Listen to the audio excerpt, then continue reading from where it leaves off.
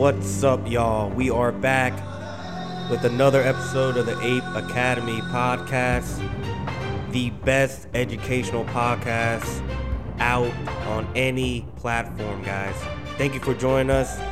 Today's episode, we are discussing the mysterious, the often glamorized, and the often misunderstood Aztec Empire.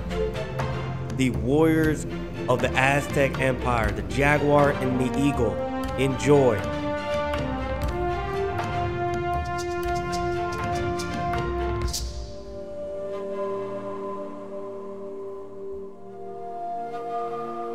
All right, we are back. Thank you for joining us at the Ape Academy podcast.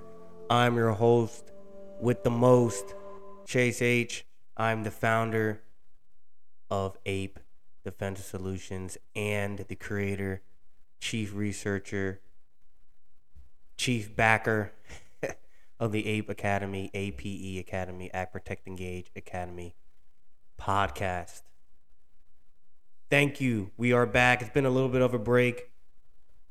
We went hard recently with our God's Warrior podcast series. We did, I think, 3 or 4 episodes in a row. Back to back. So today we're going to do shift focus. We're going to do a whole group of podcast episodes about the Native American warrior. Okay, so Monday, November is Native American History Month. Okay, and in celebration of our Native American brothers and sisters and the real, original, true Americans, okay? I don't care what anyone tells me. I don't care what anyone says. Native Americans are the original Americans. We will be going over, celebrating, discussing their history, their rich, their proud warrior traditions, okay, and how their legacy lives on and how their history is also our history. All right, and that's going to be for North and South America, Mesoamerica, okay? Before the Europeans got here and after, we're going to be discussing both, okay? So it's going to be a great next few podcasts.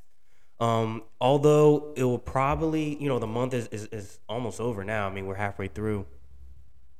Since it took me a little bit longer to research this episode, I wanted to make sure I was thorough. We didn't start until midway through the month. Plus, we were finishing up the Knights Templar series. But we're going to keep going. We're going to do a few tribes, right? We're going to do the Aztecs. We're going to do the Comanches. We're going to do the Apache. We're going to do a few. Okay, so, strap in. Hold on to your hats. All right, we're going to be moving at a breakneck pace for the rest of November. We have 2 sponsors today, as usual. Bravo Concealment Holsters. Go to @Bravo Concealment on Instagram. Bravo Concealment Holsters. Google them. They are a great company, great products, the best inside the waistband and outside the waistband holsters on the freaking market. Okay. They also have tactical belts, tactical magazine pouches, all that cool guy, high-speed gear. For all you gear nuts out there, check them out, man. Also, the USCCA, United States Concealed Carry Association. I always say organization, but it's association. They are the new kids on the block, the #1 concealed carry gun rights advocacy group in America. The NRA is old news. Sign up with them. They're the new kids on the block, y'all. Check them out. All right, so that's that. That's the housekeeping.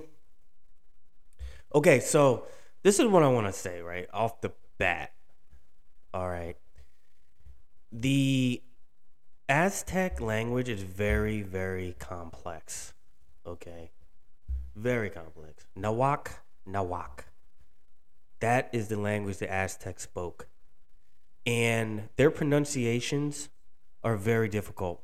So, for all you perfectionists out there, all you scholarly guys and gals, please forgive me if I stumble, bumble, and fumble on some of their titles, their names, because it's very, very difficult for a peanut butter mouth like me to pronounce it from the Northeast. So just give me some grace, guys. I appreciate your understanding in advance. Okay, so what are we talking about? Well, if you've been paying attention, the last 2 weeks I've been flooding the market, flooding my posts, my social media posts with Aztec imagery, okay? Aztecs. They are probably the most talked about, not South American. Well, I say they're in North America, but Native American tribe, right? They're probably the most talked about, okay? They are based out of Mexico, okay? And there's a lot of history, a lot of mystery, a lot of romanticism around the Aztecs. They're actually kind of mysterious, just like the Mayans, okay? The Mayans and Aztecs are very, very mysterious people. I don't think there's a whole lot that we know about them still, even to this day.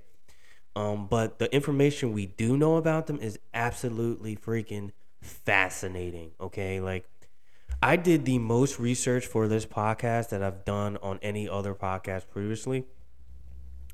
Because I knew very little about them before. I mean, I knew the basics. I knew some of the basic stuff. But I really, oh my God. I'm telling you, Mexican culture is amazing. For all my Hispanic brothers and sisters, all my Mexican amigos and amigas out there, your guys' history and your bloodline is freaking outstanding. It's so interesting, so complex. I never knew there are so many different tribes and nomadic tribes and cultures and dialects and just all blended together. It's amazing. I mean, I can go on and on forever. If I can make 10 podcasts about the Aztecs, and even if I go back to their roots, like how they came about, tracing their blood lineage to what we know of today as Aztecs, that will take 10 podcasts just to do that, okay? So if you guys want to learn more about the Aztecs, man, there's a great book. I don't know how many of you guys are nerds like me, but it's called The Aztec Empire, an enthralling overview of the history of the Aztecs, starting with the settlement in the Valley of Mexico. And that is on Amazon. It's by Enthralling History, okay? So they're a group, and they do all type of like kind of like overviews of different various cultural groups and amazing civilizations. I think you need Aztec like Unlimited to read it, or Aztec Kindle Unlimited to access it, but it's worth it. I'm about halfway through, so it's freaking awesome. So where we're gonna start? All right, so our story starts in the Central Valley of Mexico. Today's episode is entitled "The Eagle and the Jaguar," inside the legendary warrior classes of the Aztec Empire, the ancient warrior orders, the ancient warrior fraternal organizations. Sorry, I couldn't get that out there. We got a bunch of sources, all right? Like I said, this has been the most researched podcast so far. We got historyofyesterday.com, the realm of history.com, history.com. The Aztec Empire book I just discussed. There's a lot of sources that I use, okay? I'm not going to go into all of them because we'll be here forever. But those were the main ones, all right? So in order to do historical podcasts and educational podcasts like we've been doing, you have to do your research. All right, there's a lot of what I call pseudo-intellectuals out there, internet intellectuals, that comment on my stuff like, "Oh, brother, you don't know the real history of that." I'm like, where are your sources? What are you basing this on? Let me see your academic sources. Let me see your freaking your works cited page. I'm a historian, okay? I've loved history my entire life. I studied it in one of the best universities in the freaking world. I want to get my master's in it. I don't have time right now because of APE, but I will soon. and I enjoy doing this research. So if you guys have any questions, concerns, message me, man. Don't forget, rate, review, and subscribe. Click that follow button, and you will get updates and notifications about new episodes. Okay. So this is gonna be a longer episode, guys. So stick with me.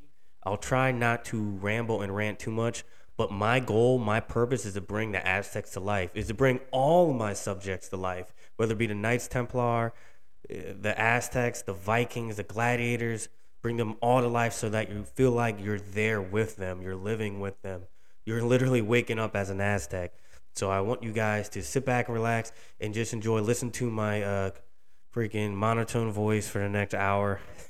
Try not to fall asleep. Just in case, get your pillows out, all right? Get your pillows. Do not put some of that like hypnotic music on because you will definitely fall asleep, all right? Okay, so the origins of the Aztecs. All right, so we're talking around 850 years ago is when scholars can trace the very first mentioning of the Aztecs. Now, the Aztecs weren't just a single tribe. There were various tribes. There were a few of them. Okay, they were part of a group called the Mexica. Okay, Mexica, which is a cultural blend of a few different tribes, nomadic tribes. Okay, so around 850 years ago, okay, long time ago, a nomadic people wandered into the highlands, into the plateau of the Valley of Mexico. Okay, these newcomers, so, first of all, it's important to remember that they were tribes already settled in the area. So they were nomadic, meaning nomads are people who move around a lot. They don't really have a single place that they call their home, right? They move depending on the seasons, depending on the hunting grounds. Maybe there are different animals available to hunt in different seasons, so they'll move and follow, the movement of the herds. There's a lot of different reasons. Weather, okay, maybe their environment is no longer hospitable for human life. You never know. They bounce around a lot, okay? And so they're nomads, okay? And they call themselves the Aztec, right? And they claimed everywhere they went. So they moved from the northern Mexico, some say across the border from Arizona and Southern California, into the Valley of Mexico. And they called themselves the Aztec after their mysterious homeland of Aztlan, okay? And to them, right, in their culture, in their mindset, in their mythology, right, they defined themselves as fierce warriors, nomadic warriors, and they felt like they were destined for greatness. They were destined to be conquerors.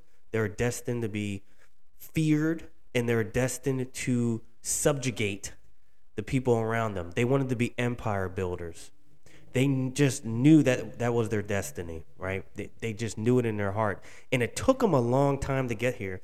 And and remember when I told you guys, I was like, I can talk about the history of the Aztecs leading up to how they got so big. I can do 10 podcasts just about that. I was reading some of it last night before bed, and I'm telling you, man, the Aztecs that we know of today, is amazing that they got that far. Like, the things they had to go through, they had to basically be the mercenaries for other bigger tribes. So they were one of the smallest groups of people in the Mexican Valley, in the Valley of Mexico, right? So when they first came into the Valley of Mexico, they were like, man, we don't have a home, right? Like, we don't have anywhere that we can settle, and all the territory that's out there is already settled by people. So basically what we have to do, we have to find someone who's going to allow us to set up camp, right? To set up our settlements, because we've been wandering around for many years. Our mysterious homeland of Aztlan is no longer available for us to live in, and scholars don't know why they moved from their homeland, Some people say maybe a famine, maybe a natural disaster, maybe war forced them out. No one really knows. But it's said that their chief god came in the form of a hummingbird to their tribal leaders and said, follow me. I am going to establish you in a new home. So that's what they did. And they went on faith, okay? Their concepts of peace and maintaining the status quo, they weren't into that. Okay, they were movers and shakers. Okay, they really, really wanted to establish themselves. All right, and they knew that they couldn't just sit there and accept kind of like their lot in life. Okay, that couldn't happen. Mainly because they had a destiny. So yes, maybe temporarily, right? They're going to be working for another tribe, a bigger tribe. They hired themselves out as mercenaries. They believe that they hired themselves out as carpenters. The skills they had acquired from being nomads, they kind of hired themselves out and lived under other tribes until they can build up strength. And what happened was, as they proved themselves more and more and more in battle, and through their various exploits and their various victories, helping out the bigger, badder tribes with their kings began to grant them a little bit more freedom. Like, okay, yeah, you guys can settle here. Since you guys helped us out in this military campaign, we'll let you conquer this small town next to you. And since you guys did so well and you're sending your tribute back to us, we'll let you conquer these guys as well. So what happened was they slowly began to kind of build themselves up, right, from their bootstraps. They didn't start off that way. They started off as kind of like outcasts, right? So they really considered their history to be an extended military campaign of making war on provinces, cities, and then subjugating them. So that was their goal. They had that in their mind the entire time. They did what they had to do, right, in order to get what they wanted. And they took a lot of L's. I mean, they were defeated many, many times. They were scattered a few times, and they had to kind of regroup and come up with a different strategy. Okay. So the Mexica Aztec, that's what they call. Remember I said that? The Mexica Aztec. They claim to be following the teachings of their chief god. Now, these names are hard. Huitzotlipochtli, okay? That's the chief god. Okay? He is named the enemy of tranquility and the friend of contention. That's the one that came in the form of a hummingbird. And you might think like, well, this mighty god came in the form of a hummingbird? That's kind of weird. Like, wouldn't you think he would come in the form of like a jaguar or like something really, really fierce? Nope. In the Mexican or the Mexica culture, a lot of warriors came back as hummingbirds for some reason. So, Huitzotlipochtli, I screwed that up. He led them there. Okay, he led them to their destiny. And actually, it's funny. There's a lot of words in the Nahuatl language that we use today that I didn't know about. Right. So linguistically, their language is traced all the way back to the lands north of Mexico City. Nahuatl has given us words in English like coyote, tomato, chocolate, avocado, and chili. I had no idea that was Nahuatl. I had no clue that all those words could be traced back to the Aztecs language. And actually, it's still spoken in a lot of places in Mexico. There's actually a ton of different dialects and languages in Mexico. I didn't know that either. Now, I knew, like, not everyone, there's only, I knew there was more than one way to speak Spanish, obviously, right? Just like there's different accents and dialects of English. But man, just the cultural richness, like the linguistic richness of the Mexican native languages is insane. It's amazing. So Nawak is from the Uto language family. I'm sorry about that. The Uto language family and extend from Mexico to the southwestern United States. Okay, so actually, it's from a language family that's pretty wide ranging. All right, so that's led some scholars to speculate that perhaps the Aztecs maybe they were originally from north of the border, since their language Nawak kind of you can trace it. It leaves a trail all the way up from the north of Mexico City all the way into Arizona, like I said before, and in Southern California. Well, maybe scholars think maybe the Aztecs started off there, were expelled from their home for some reason, their mysterious homeland, and then kind of wandered over, because it took them about 200 years, which I didn't say before. Remember when I said the history you can fill volumes and volumes and multiple podcasts with their background. It took them around 200 years to get to the Valley of Mexico. So there's a lot that goes into that as well. So they arrived in the Central Valley around the beginning of the 13th century. All right. According to their own history, the Mexica left their home of Aztlan around 1168, and they wandered almost 2 centuries before reaching the island on the swampy lake where they built their capital city. Okay, so let me tell you a quick story. So there's a story that there is a very, very turbulent time in the Mexica's history, and they had just lost a major battle, and they were scattered, and they were on the edges of this marsh. All right, there's a lake in the middle of the Valley of the Mexico. It's a huge lake, and there were a lot of Mexican city-states, smaller tribes that were settled all around this lake, and they happened to find this one section, and they didn't know what to do. They were scattered among the weeds and the swampy land, and they got together, and their God came to them again in the form, like I said, of a hummingbird. He came to their tribal elder, their shamans. Excuse me. And he said, I will lead you where you need to go. If you go out into the marsh, you will see. If you keep going, there's going to be a eagle perched on a cactus eating a snake. All right. And when you see that, you build your capital city, Tenochtitlan, right there. That's where you start building. And, the Mexica at that point, they had trusted their gods this entire time. Why not trust them now? So that's what they decided to do. They decided to trust in their prophecy. They wandered into the swamp, right?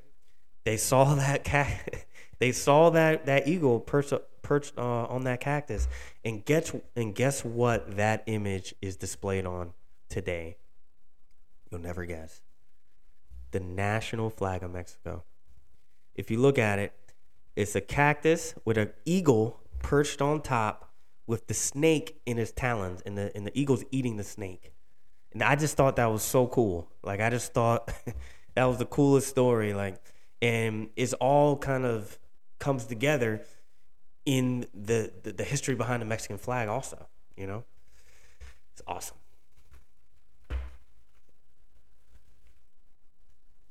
All right. So their capital, Tenochtitlan, it was a massive and magnificent city. It was built in the middle of a lake, like I just said, in the middle. And actually, a really interesting point. A lot of ancient cities in Mexico, in that area, in the Central Valley, were built in marshy land, like on little islands in lakes. And I think there's a multiple reasons for that. One, I think that, first of all, that area was super marshy to begin with. So it's kind of like you got to work with what you got. Second, it's like, okay, well, the water provides so many nourishing qualities, right? You got fish, tons of fish. You got waterfowl, birds, plenty of birds. Where fish, birds come. Where birds, other predators come. So you got plenty of food. You got plenty of water, nourishment. You have avenues where you can escape. You can come, you can go. You can launch military campaigns from the water. Once you learn how to fish, once you learn how to build aqueducts for farming, because what they did, they would have floating gardens, right? They would actually build gardens on the water, which is super dope, right? So they were masters of engineering as far as making canals, making aqueducts, gardening. They were great fishermen. They were great boatsmen, okay? They're also great warriors, and that's what this podcast is about. It's about the warrior fraternal orders of the Aztecs, okay? So that's what we're going to discuss in a second. But obviously, right, you got to set the freaking stage, man. You can't just hop into it. That's no fun.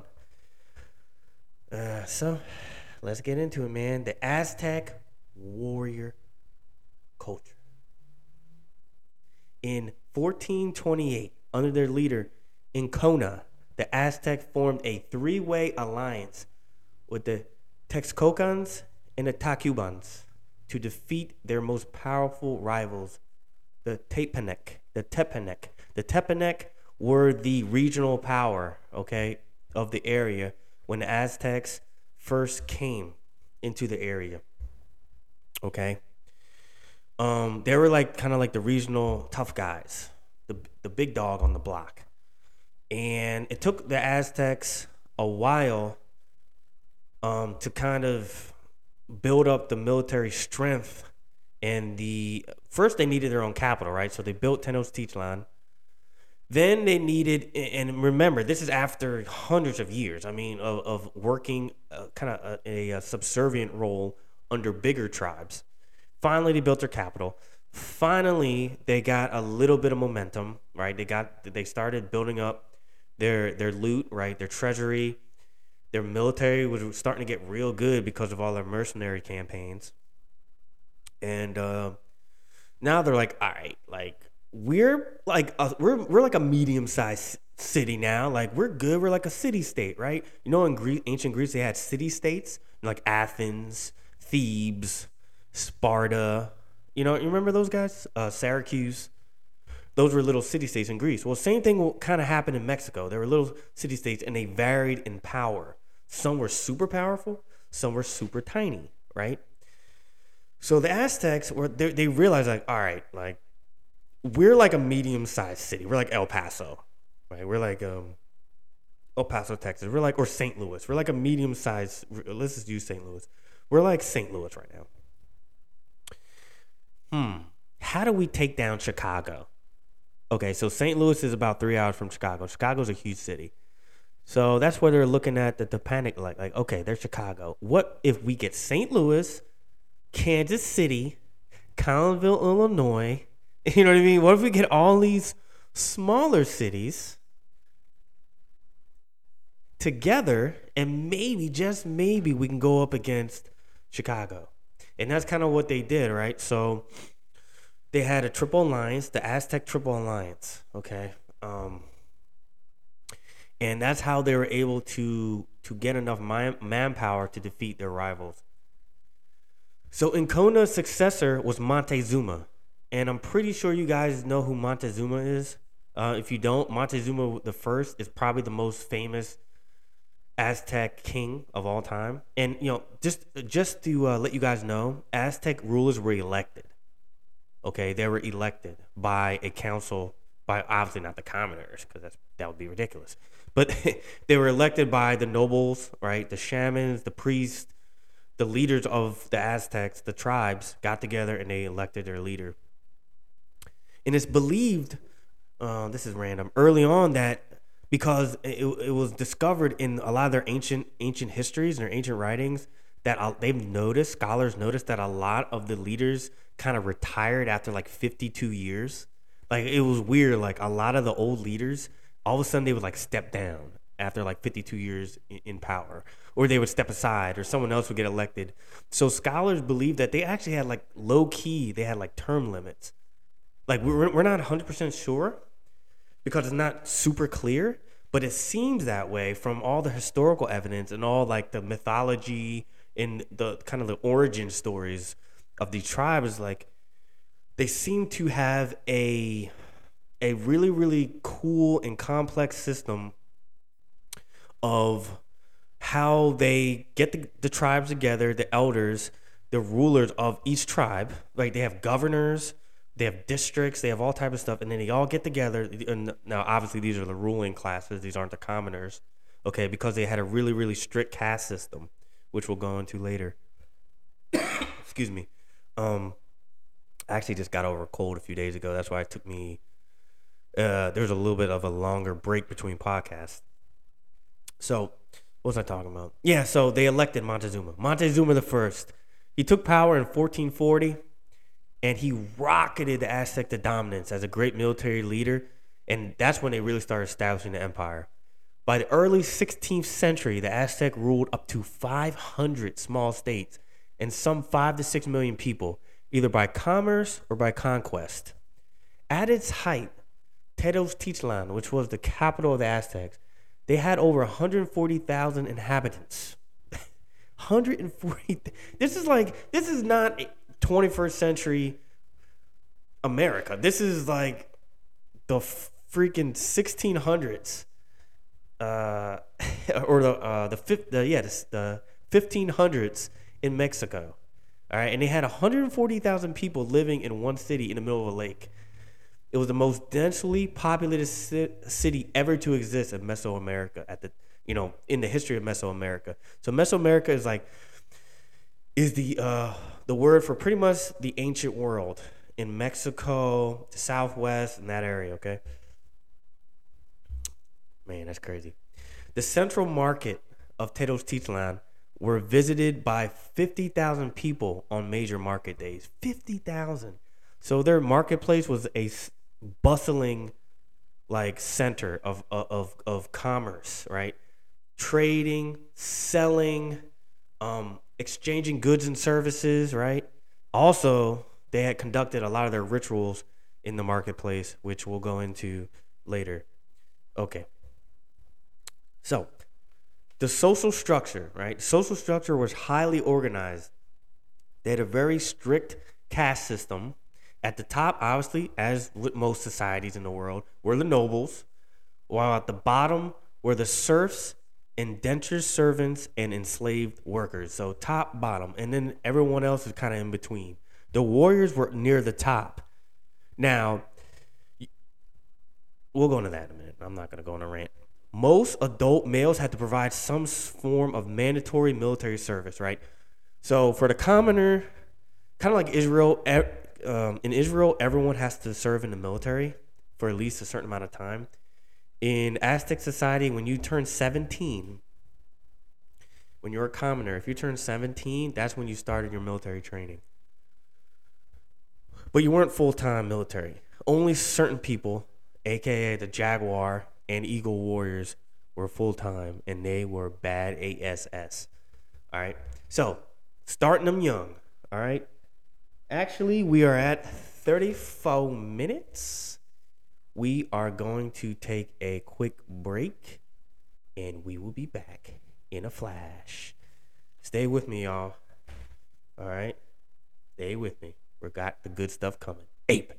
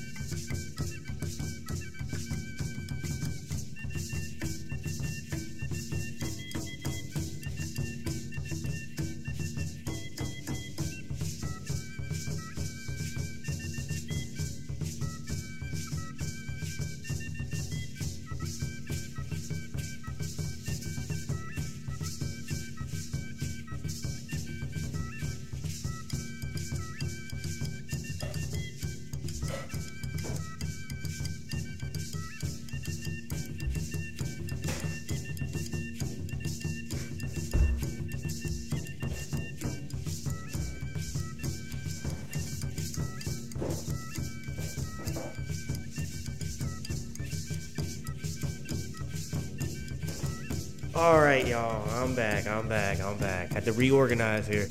Sorry about that break. Hope it wasn't too long. Maybe like a minute. All right. We're back. Woo. You know, sometimes you gotta take a water break. Like I said, I just got over a cold. So, trying to give you the best quality podcasting available. You guys learning anything so far? I know I am. You know, one of the funnest part about doing these podcasts is that you actually learn as I'm doing it. I learn as I'm doing it. You learn as you research, and you learn as you're talking, literally as you're talking. As you're kind of digging into your memory banks to pull out this info for you guys, you end up learning. Like I told you guys before, I write an outline, I research, but most of it is just knowledge I have. I try to bring it to life. I'm not reciting facts. Most of it's memorized already beforehand, but my outlines keep me on track. So if I ramble, please just excuse me, man. I have a passion for this history stuff. All right, what we got? All right, so we're on Starting Them Young, right? Oh, crap. Man, these kids these days, guys, I'm telling y'all, maybe I'm sounding old or whatever, but these kids, they need some of this Aztec training, man. I'm telling you, like, they need whoopings, Aztec training. That's what they need. Okay, so Starting Them Young. Boys born in certain months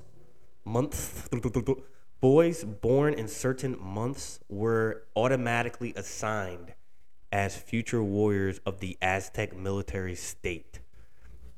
Didn't matter what social status you were, all right?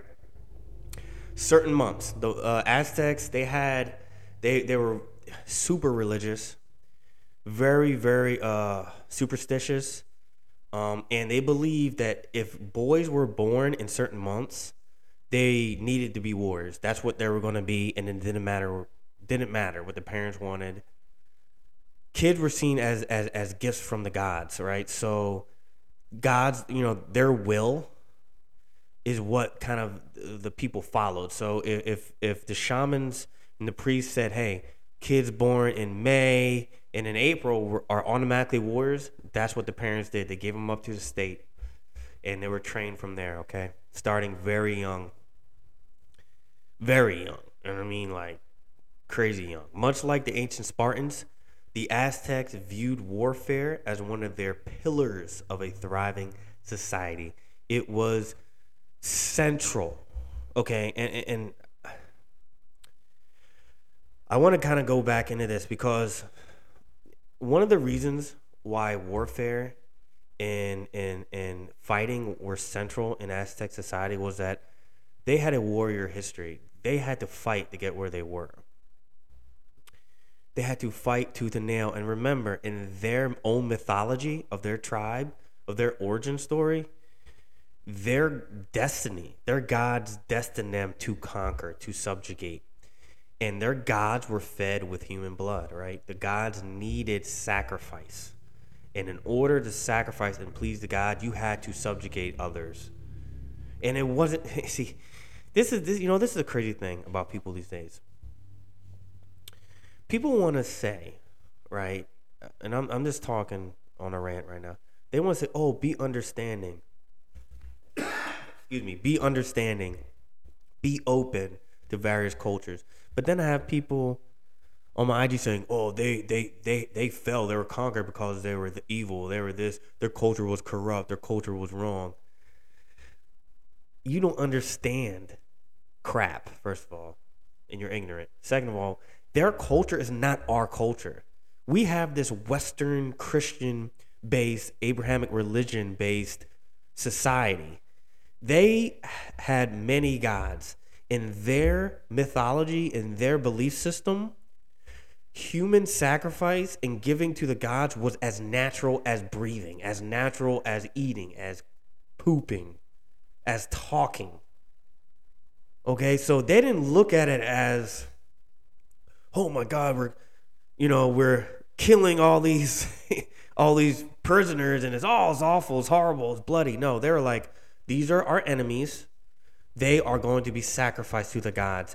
The gods need them to give us life. We give them human souls. We give them blood. They give us life to have more babies, to reproduce, to feed us, to give us strength, give our warriors strength so we can conquer more people. So to them, you take life to give life. You take life to give life. All right, so everyone who's saying, "Oh, they're this, they're that, oh, they're evil," go suck a lemon. You don't know what you're talking about. Go have a Coke and a smile. Ever seen Bad Boys or Martin Lawrence? He's like, go ahead and have a Coke and a smile. That's what they need to do. That was a rant. Anyway, all right, so sorry about that. Start them. God dang, man, I lost my train of thought. Starting them young. All right, here we go, man. Here we go. I'm back. Sorry, guys. Boys that were chosen as warriors started training at super early age, right? The normal Aztec males, they began their compulsory training at 17. But for those that were selected, born in those select months, their training started at 5 years old. Okay? So, one of the first tasks for a 5-year-old boy, a small boy, was to carry heavy goods and crucial food supplies from the central marketplace to their school, their training school, which we'll go into. And this was heavy physical labor for kids that young. You know, how many 5-year-olds are carrying heavy items from the marketplace, back and forth? Kids don't even do any. Half these kids don't do any physical exercise these days. All they do is watch anime and play video games in their basement. These kids, or play Fortnite. These kids were literally at 5 years old, waking up in the morning, doing chores, but like carrying things for miles from their school to the market and back. All right. The kids were only fed a half a maize cake at the age of 3. So that's a small rice cake. Actually, no, maize is corn. A small corn cake, like a little hardened corn packed into like a cake. You ever seen like rice cakes? Ever seen those like in the circular, kind of look like what do you call them? Coasters? Ever seen? You guys know what coasters are? Well, they're pretty much circles that you put your drinks on. So just imagine like a corn cake in a circle. That's a maize cake. So the kids were only fed half a maize cake at the age of 3, a full maize cake at the age of 5, and 1.5 maize cakes at the age of 12. This food deprivation encouraged the young boys to learn how to fight with little or no food or nourishment. It promoted physical toughness and mental discipline. This limited nutrition, of course, was supplemented by ritual feasts on particular days of the month, and those more than made up for their lack of food, right? So let's say you give little Johnny was born in the month of May. The best month, by the way. Taurus gang. Born in the month of May, right? So little Johnny is born in May. And the shaman and the priest say, you know what? All boys born in May are destined to be great warriors. The gods say so. So you, as a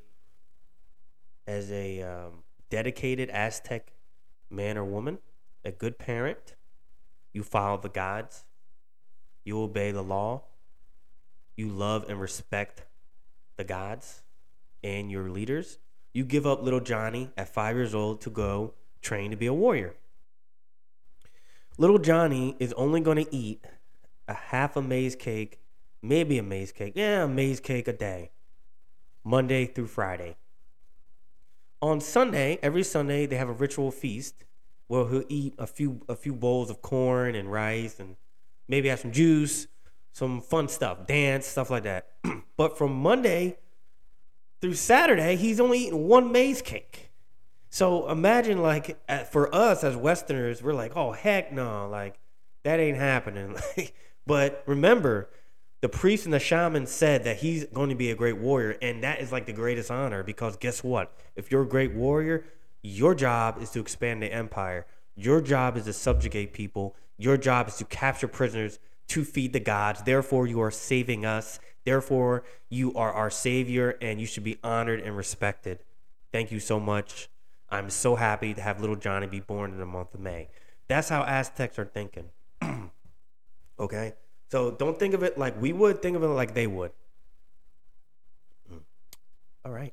By the age of 7, the Aztec boys had to learn how to maneuver his family boat and fish on Lake Texcoco. All right, that's the lake they're on. They had to learn how to fish. They learned how to use their boats. They had to learn obviously how to swim. And you know how swimming is. Swimming is really hard, anaerobic and aerobic exercise. So that's great to get in shape. Idleness was frowned upon. That's a no-no. There ain't no kids watching anime in their mama's basement eating Cheetos. That's not happening in Aztec society. Okay? If you did that, you could be beaten, stung with agave thorns, or, listen to this, you have your face and eyes burned with smoke from roasted chili peppers. Can you imagine how painful that is? Like you're sitting there like playing in the sand with like a stick, just chilling, like falling asleep, and some huge like jaguar warrior comes up and goes, "What are you doing?" And you're like, "Oh, sorry. I'm just bored. I'm just taking a break from between our heavy physical labor." Nope, no breaks. Come over here. You light a chili pepper on fire, and then the smoke, he sticks it up your nose and in your nostrils, and it just burns the heck out of your face. That's what you get for sitting around and playing in the sand, all right? There is no idleness. We have a job to do. Our job is to glorify the gods. Our job is to expand the Aztec Empire. There's no time to freaking sit around and kick rocks and play in the sand. Remember that, young Johnny. Ah, man, I'd be a good Aztec, I think. I don't know. Maybe not. I'd probably be lazy. I'd probably be like working on like the pyramids or something, dragging like fruit back and forth. Anyway, all right. The Kalmikok. What does that mean? I'm about to go into that. It's a school, right? It's in Nahuatl. It means a line or a grouping of houses / buildings. So pretty much a school campus, all right? So the Kalmikok is the school for the sons of Aztec nobility. And this is where they received very rigorous religious and military training. So remember, it's important. Let me go back real quick. Okay, so let me describe something real quick. All right, so Aztec society, I explained before, was set up in a caste system. And I want to make this clear. All Aztec men were trained in warfare, but the commoner only started at 17. The commoner could never achieve the ranks of the nobility unless they became highly skilled jaguar warriors or eagle warriors, okay? And those were very few. Only the best of the best could be that. So, really, the commoner was kind of stuck unless they became a really, really super soldier, super jaguar warrior, super eagle knight. If they weren't that, they were just kind of, part-time. You know what I mean? They would be called upon in times of war, and then they would go back to the regular laborer, craftsman, whatever, right? But the nobility, that was the core. Those were the special forces. Those were the guys who their sons were trained to be eagle and jaguar warriors specifically. The nobility were the ones who carried kind of like the everyday responsibility of being soldiers, which is kind of different than how things are now in our current society. But it was like almost like the reverse. Like nowadays, the rich kids don't volunteer for the military. Back then, the nobility, the sons of the nobility were the military. They were like the cream of the crop. So, in this school, occasionally commoners would be admitted to the school, and they would be trained for the priesthood. Excuse me. Gosh, but most were the sons of nobility. All right, in the Aztec capital, the school was in the ceremonial center of the city. Okay. So the school was the students' home for the entire duration of training. They would enter as young as 5 to 7. They received instruction in songs, rituals, reading and writing, and the calendar. They commenced formal military training at 15, and any youth that would show promise was handpicked and trained specifically by the Jaguar and Eagle Warriors, the veteran warriors. So if you were hot-ish, if you were really setting yourself apart from your peers in the Kalmikak, right? If you were putting yourself out there and achieving at high levels, then Jaguar and Eagle Warriors would take you aside personally and train you. Okay? All right, let's go over this last one, and this is the last one for this episode, all right? The Tepocal, all right? That's an education center for the commoner, for the common Aztec youth. And that started at 15. Only boys, not girls. These schools were intended to prepare the males to be fully functioning, productive members of society and warriors if necessary. Only if necessary. Remember, the nobility, they carried the burden when it comes to war. But hey, if the Aztecs were in a really, really brutal war and they needed to call up the citizen soldiers, they would do so if they had to. But only if necessary. But it's always good to have a trained population. All right. These schools were in every single district center. Every single district center in the Aztec Empire had one of these schools. Many of the schools were run by veteran Eagle and Jaguar warriors, okay? One of the first things that these teenagers learned and they focused on was teamwork. They had to focus on teamwork. So what they would do, they would spend a lot of time repairing and cleaning the public works, like the canals and the aqueducts, as teams, right? So you would work together to repair and clean these canals, these aqueducts, these temples, things that were owned by the common people, right? Things that are owned by everybody, right? And, kids need this today, honestly. They need to learn how to work together and actually do physical labor and actually do something to help their community out. That's basically what they were doing. They learned social interdependence, meaning how to work together, how to rely on each other, right? Social interdependence was ingrained in Aztec boys at an early age, right? This made sense because the Aztecs put great value in their warrior fraternal orders. They put great value in the Eagle Warriors and the Jaguar Warriors. Those guys were the cream of the freaking crop, man. All the young boys looked up to them. So they had to learn how to rely on each other, just like the Jaguars and the Eagles did in battle. They had to rely on each other, right? Same thing that these boys had to learn in school. They had to learn to rely on each other. Menial tasks were accompanied by group drills, and these group drills tested the physical toughness of the boys, right? You weren't gonna slide through. There was no skating. There was no skating in Aztec military training. Okay, they didn't care you're only 15 years old. Now remember, these kids are 15. The nobles go a lot earlier. The nobles go to school at 5 to 7. So the commoner kids didn't start until 15. There's two schools. The first school that I was talking about was for nobles, and they were trained in religious studies and military training. The school for the commoners, they start at 15, and it's kind of like basic training, right? You do a lot of teamwork. You do a lot of interdependence.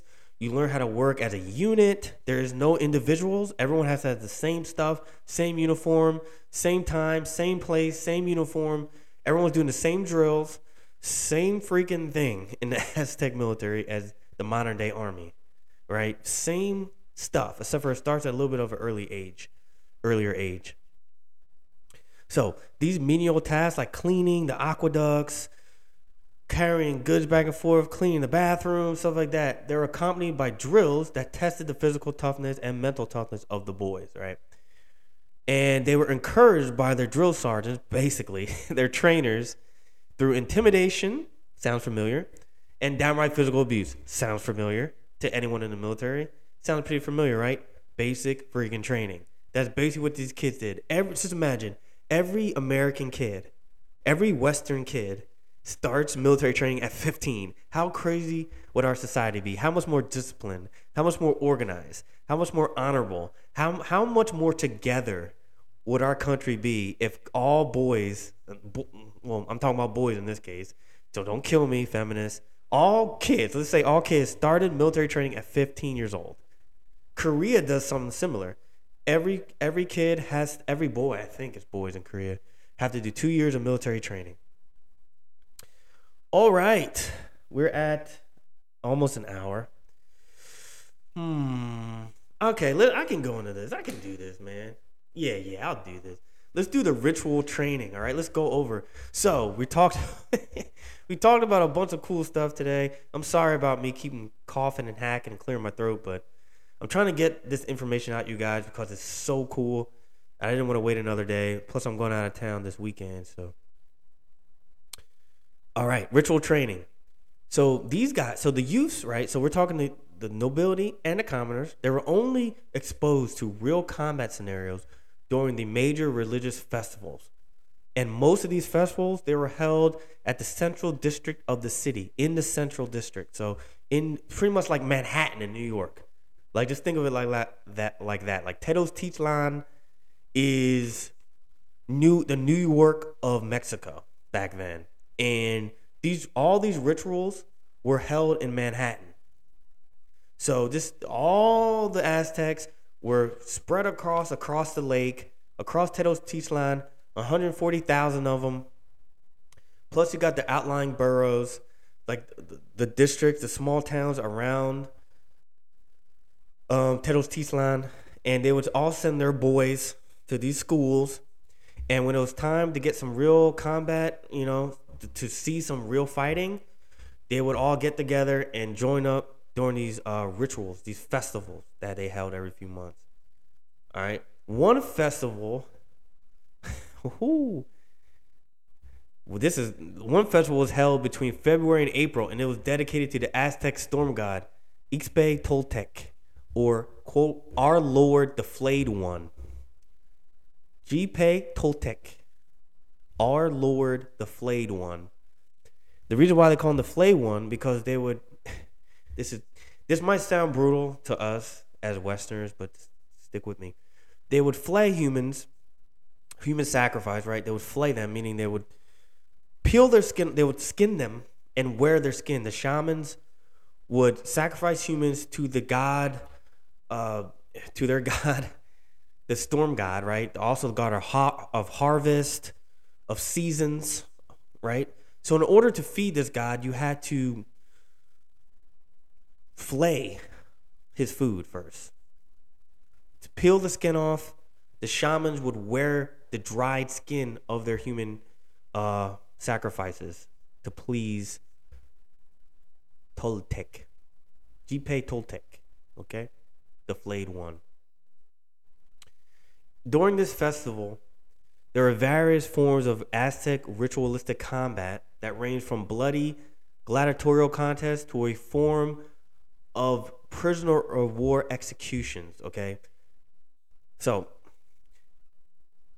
they would have, kind of like the Romans, normal gladiator matches, but they would also kind of have low-key prisoner of war executions. So you know how, I don't know if you guys know, but back in the Roman days, they used to execute prisoners. They used to throw the prisoners in the arena to fight gladiators and stuff like that. That's kind of like a form of execution. The Aztecs used to do the same thing.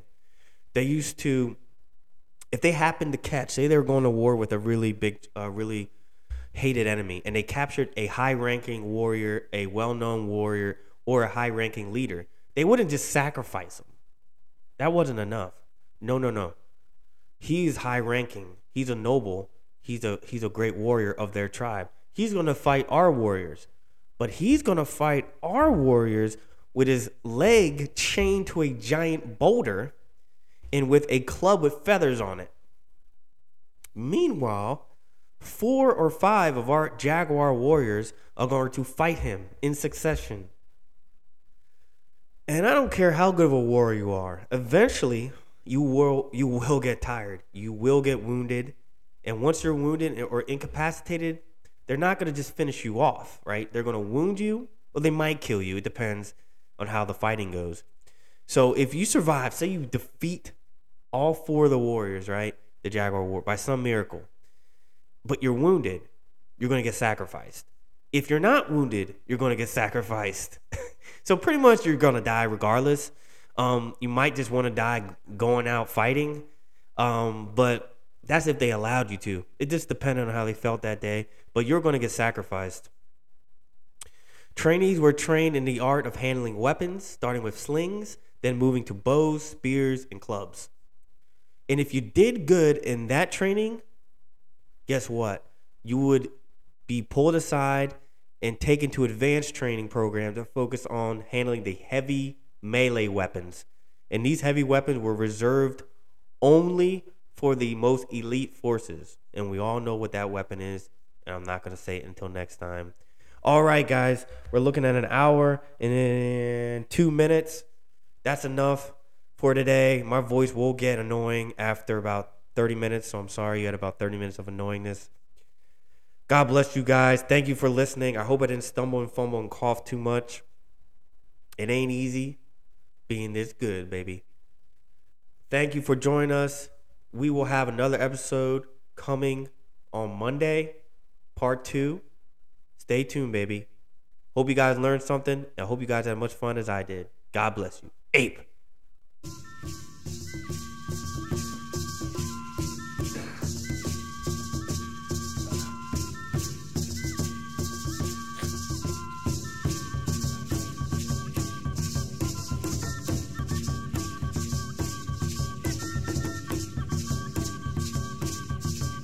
Remember, stay safe, stay vigilant, keep training, get after it, be positive, put God first and your family first.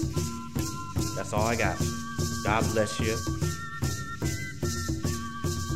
See you next time.